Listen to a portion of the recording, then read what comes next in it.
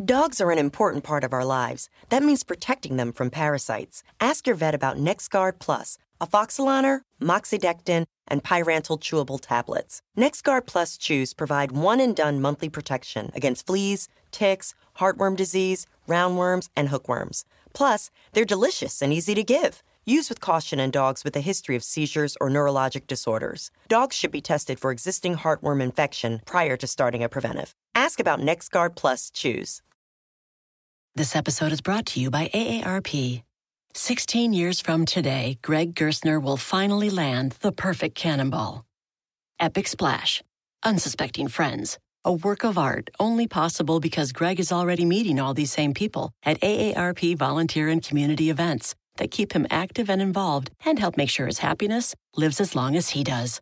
That's why the younger you are, the more you need AARP. Learn more at aarp.org/local.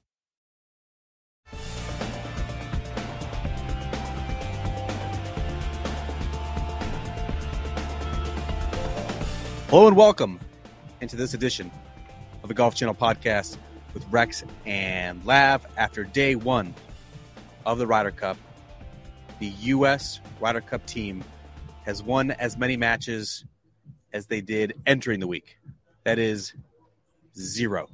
After day one at Marco Simone, 6.5 Europe, 1.5 the Americans. It is equaling the largest spread after day one in Ryder Cup history, a spread we have not seen since 2004. 1975 was the other one, Rex. An unmitigated disaster from start to finish for the U.S. Ryder Cup team. Got swept in the opening foursome session, and then in the afternoon, when it looked like the U.S. team could go up 3-1, Rex, instead, 3 consecutive tied matches with heroics from Justin Rose to Jon Rahm to Viktor Hovland. What are your thoughts after what was a historic day for the Europeans and a disastrous day for the Americans?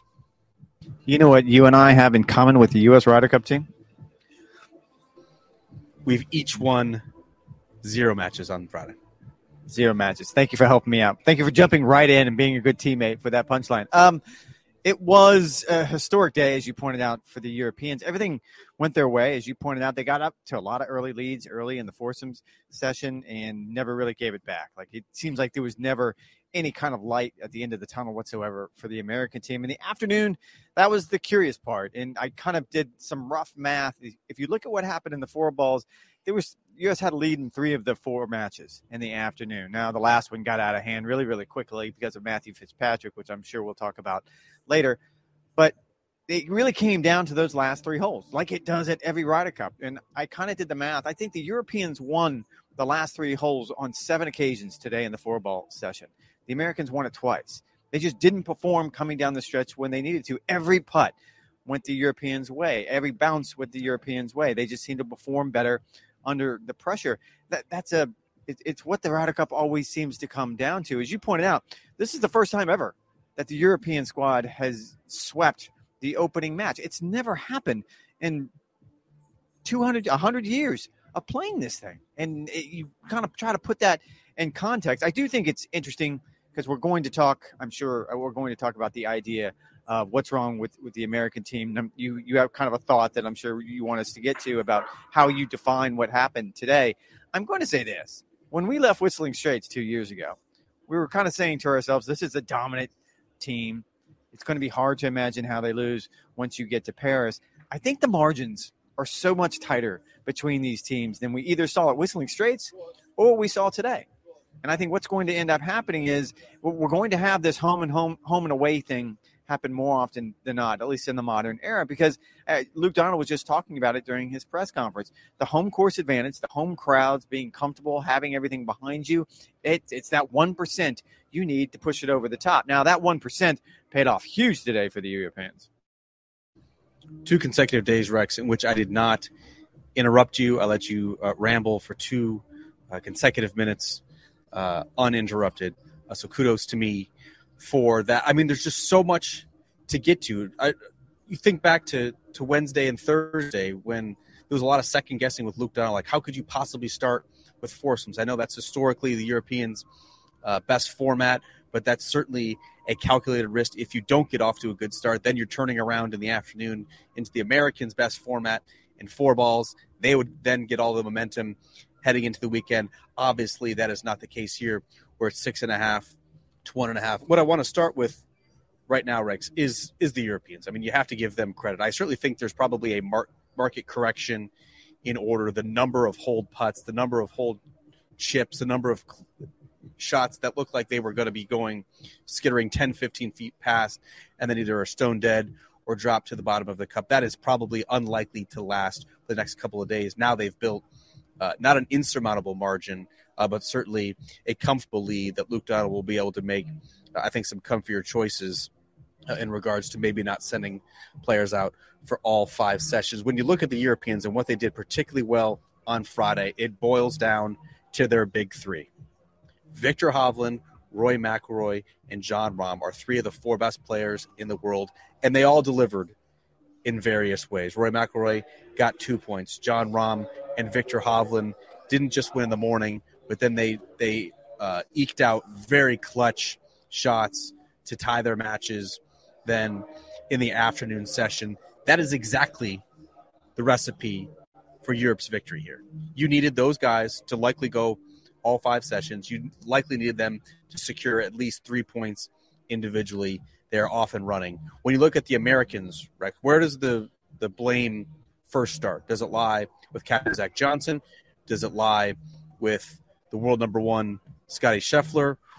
Does it lie with Brooks or JT or Spieth? Where's your head at this point in the proceedings? I'm not ready to start the Hindsight Cup, which one of our colleagues dubbed it today. And it will be. I mean, by the time we get to Sunday night and Monday morning and then whatever happens after that, it's always going to be the Hindsight Cup, regardless of what happens. If the Americans somehow stage some sort of miracle comeback, we're going to start second-guess what Luke Donald did. Certainly, you look at Zach Johnson's lineup today, there are plenty of things you can pick apart. And certainly I'll be the first to admit, like, I went out there, I wanted to walk the entire match to see how Brian Harman and Max Homa played out, because I made the argument last night that statistically they are their side's best alternate shot team. And, man, they just got boat raced, but it was clear why they got boat raced. The reason you put them together is Brian Harman finds fairways, and Max Homa's really, really good and makes a lot of putts. And Brian Harman didn't find many fairways today, and Max Homa didn't make many putts. And so there's nothing Zach Johnson can do about that. To answer your question, and this is sort of from 30,000 feet, they need to change the date of this event. It's been 5 weeks since I think 9 of the 12 players on the U.S. team have played competitive golf. That's just not a good formula. We used to run into this before the FedEx Cup playoffs sort of mitigated those concerns. 5 weeks is too long for them to have off. If you're not Tiger Woods, you can't be at home for 5 weeks and then show up and expect to be 100%. As a rule, that does not happen. I think that's where I'm in agreement with you, at least at this stage in the proceedings. They just looked rusty. Like, they didn't have the speed of the greens. They were hitting uncharacteristic shots, like Patrick Cantlay fatting an iron shot into the water on the 8th hole. Like, it was just really kind of scruffy around the greens. Like, their scoring clubs weren't particularly sharp. Like, that's a really long layoff. In no world would a world-class player take off that amount of time before another big event. And yet they did it for the Ryder Cup. And I understand the way the schedule fell this year. It was not going to be ideal either way, right? Like, this is the first year they had all the signature events of the PGA Tour. They really condensed the schedule from March to August, forced these guys to play a lot of big-time, high-pressure golf that is important not just to the legacies but to their bank accounts. And admittedly, all of these guys were spent after East Lake. One by one, they came into the interview room here and they said, yeah, I didn't touch a club for a week or two. Like, I just absolutely needed a break. And then I started to get back into it. But, you know, playing casual rounds like Max Homa and Wyndham Clark did at Whisper Rock is not the same as what the entire European team did, whether they're playing the European Masters or they're playing the Irish Open or they're playing the BMW PGA. Those are important tournaments. Those are competitive reps. That's fine-tuning your game under the gun of competition.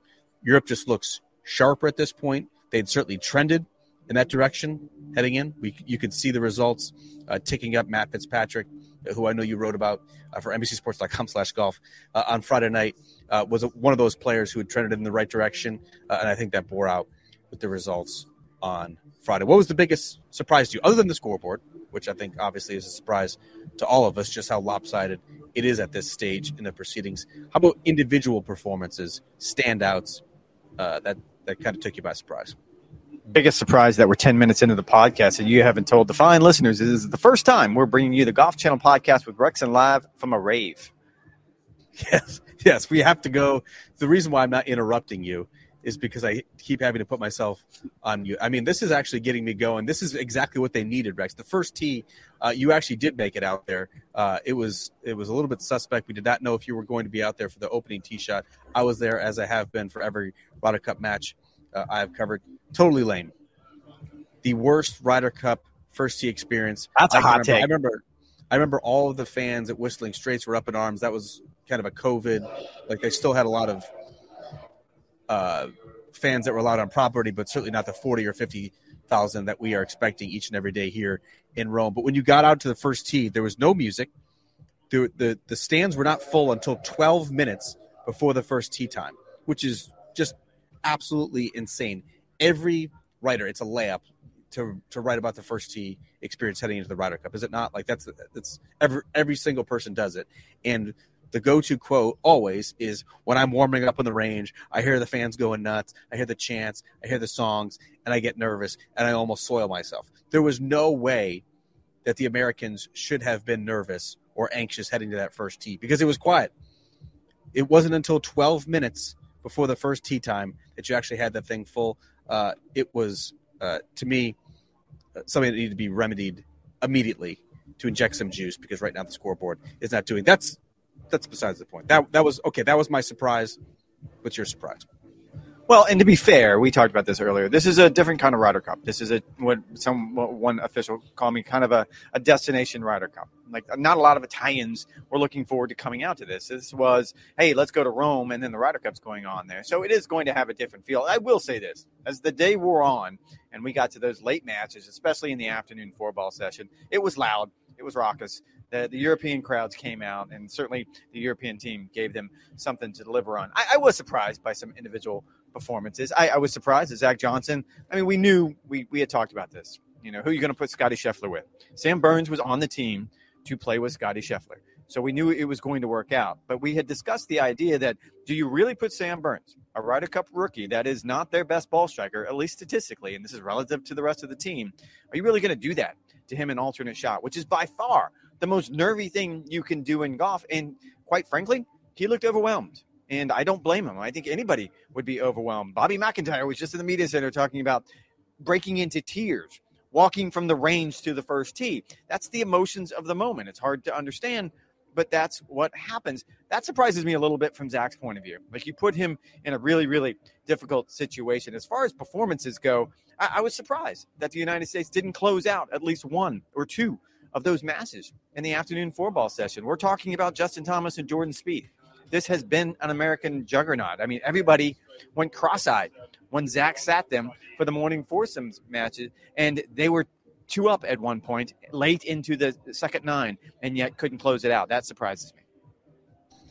Your boy Matt Fitzpatrick was 6 under in his first 6 holes, the first time he has ever played 4 balls. We talked about it, Rex, on the preview podcast. Matt Fitzpatrick literally lobbied publicly to play in a 4 balls, said how important it was that you actually play your own ball, get in the flow and the rhythm of a round, particularly before you get to Sunday. But he just thought overall he'd be well suited for that. He showed his captain exactly what he's made of. A lopsided victory alongside Rory McIlroy, 5-3 over Kyle Morikawa and Xander Schauffele. That one stood out.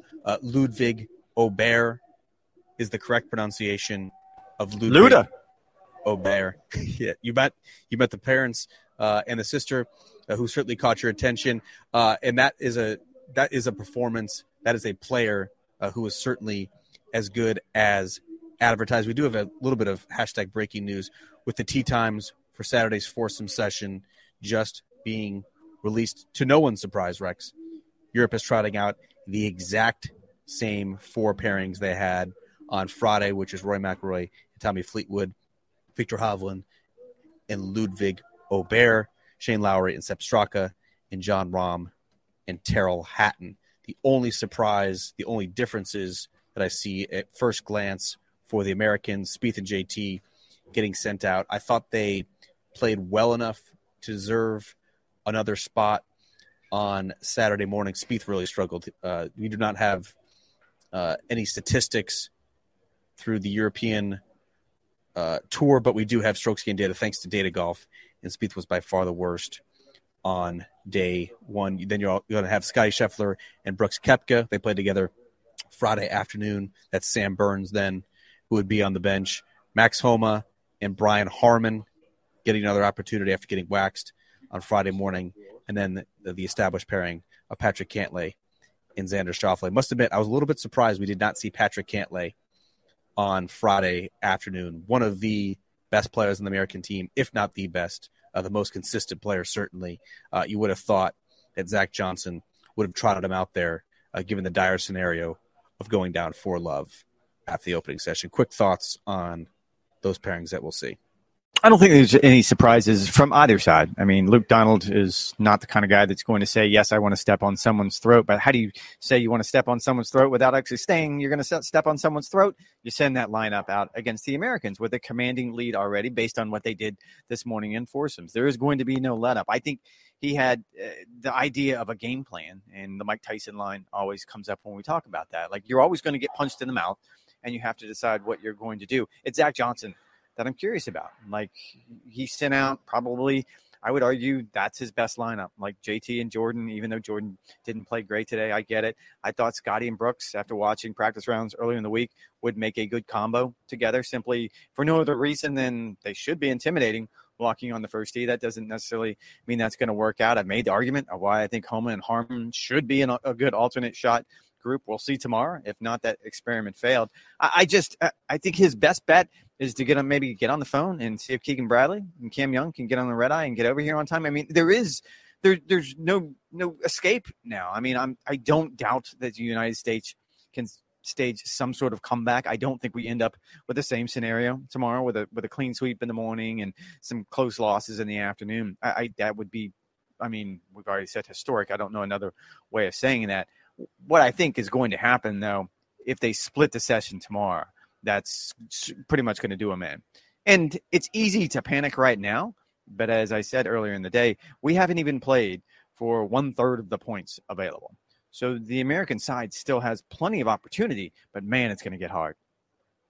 I mean, they certainly have opportunity. There's no reason that the American side cannot do exactly what the European side just did. It's going to have to take better golf and a market correction when it comes to the Europeans. I love the fact that they're basically just reheating what they just did. This is their best foursomes pairing. They just proved it on Friday. Send it out again. What I think I'm most curious about is Saturday afternoon. Obviously, we don't get the 4 balls until late after or at least midway through the first session, if not a little bit later. I do not want to see Luke Donald relent at any point. I think the temptation is going to be to rest some guys if you have a comfortable lead.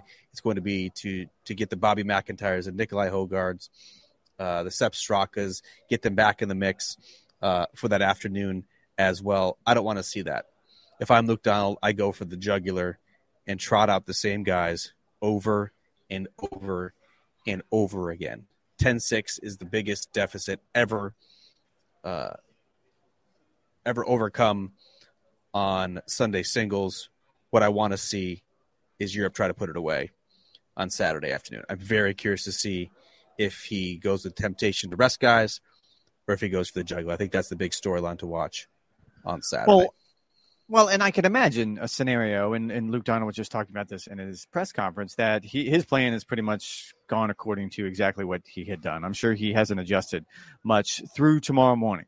It's the afternoon where I think things will get interesting. If they split, you're right. He's probably going to make some adjustments for the reasons you just pointed out. He would rather put this away sooner rather than later. If they win the session tomorrow morning, I can imagine a scenario where he might rest some of those guys. He might rest Rory and John Rahm. It is a tough walk. You and I both were out there today. Like, it's just draining, and we're not even playing golf.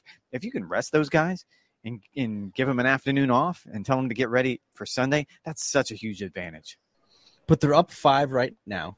If they win the session, then they're going to be up at least 6 or 7, at which point just go for the kill.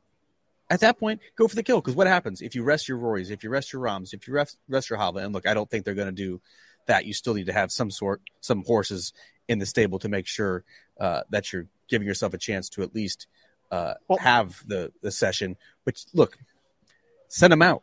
If you get up by 7 or 8, it's over. It doesn't matter if you almost completely lose a Sunday single session. It doesn't matter. What you don't want to have happen is rest those guys. The Americans get some momentum. All of a sudden, you get in that magical 4-point range, and then you got some trouble. That's a scenario you cannot afford to have if you're Luke Donald. I will counter with that and say, who are you guarding against? Like, who do you think the weak link on that team is right now? I mean, I think that the idea was maybe Bobby Mack is the weak link, Justin Rose, and yet they went out and forged probably the biggest tie and the biggest momentum swing for the European team in the afternoon. So who are you guarding against here? It's not as though anyone on the team is struggling. So I guess my counter to that was, I see what you're saying. Put the hammer down. But if you're a captain and you have the luxury of resting your stars, I don't know why you wouldn't do it Friday afternoon or Saturday afternoon. Every single American player is ranked inside the top 25 in the world. I would be very cautious about letting any sort of guard down. If you have the opportunity, put this thing away on Saturday afternoon. All I'm saying is, if I'm Luke Donald, I would take advantage. Rex, before we get out of here, we've already gone 20 minutes on this mini pod. That's exactly the range that we're trying to get to. One last thought on the day, what you're most looking forward to. I was taken tonight by the sky is always falling when it comes. The sky is always falling when it comes to this particular event, because depending on how it plays out, you're going to be a prisoner of the moment and you're going to play the result, and something's wrong with the American system. Just like we talked about 2 years ago, there was something wrong with the European system. There's nothing wrong with it. It's just really, really difficult to win an international, to win an away cup. And this is proof of that. Like, I don't know, the difference between these two teams is decimal points. And what really makes, what can separate them is golf course setup. You try to do the best you can for the team you have, and the crowd. You and I both heard the crowd out there, and they certainly, the John Rahms and the Hattons and those guys fed off of that. I think that's the difference. A topic for another day, potentially Saturday, depending on what the score is going to be. It's, have we gone too far in the golf course setup, in the home field advantage, if we get to another situation where this Ryder Cup is decided by at least 4 points, as has been the case over the past couple of Ryder Cups? Then I think a discussion needs to be had to inject some excitement into those proceedings. I thought Friday was plenty exciting. There's plenty for us to write about. Obviously, as we're doing on this podcast, there's plenty for us to talk about. That might not be the case on Saturday night. I'm curious to see where we stand 24 hours from now. All right, that's going to do it for this edition of Golf Channel Podcast with Rex and Lav. Make sure you go to NBCSports.com/golf. All of our news, notes, commentary, features, podcasts, videos. You once again got canceled from Live From. Not for anything you said. You did not get canceled in that way. Stay tuned. That could certainly happen by the end of the week, but your hit was deemed unimportant. Just know that you're always important to this podcast. Appreciate it. All right, we'll be back on Saturday night for another Rack Bump. We'll talk to you guys then.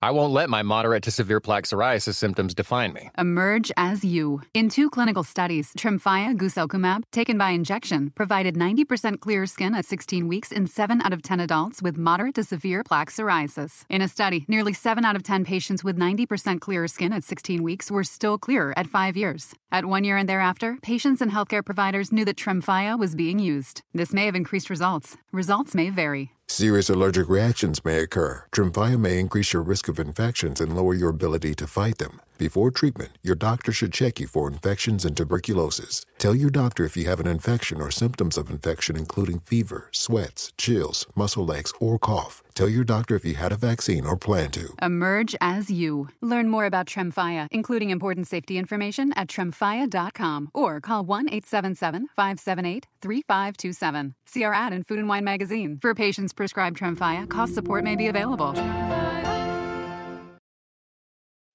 When you need mealtime inspiration, it's worth shopping Kroger, where you'll find over 30,000 mouth-watering choices that excite your inner foodie. And no matter what tasty choice you make, you'll enjoy our everyday low prices, plus extra ways to save, like digital coupons worth over $600 each week. You can also save up to $1 off per gallon at the pump with fuel points. More savings and more inspiring flavors make shopping Kroger worth it every time. Kroger, fresh for everyone. Fuel restrictions apply.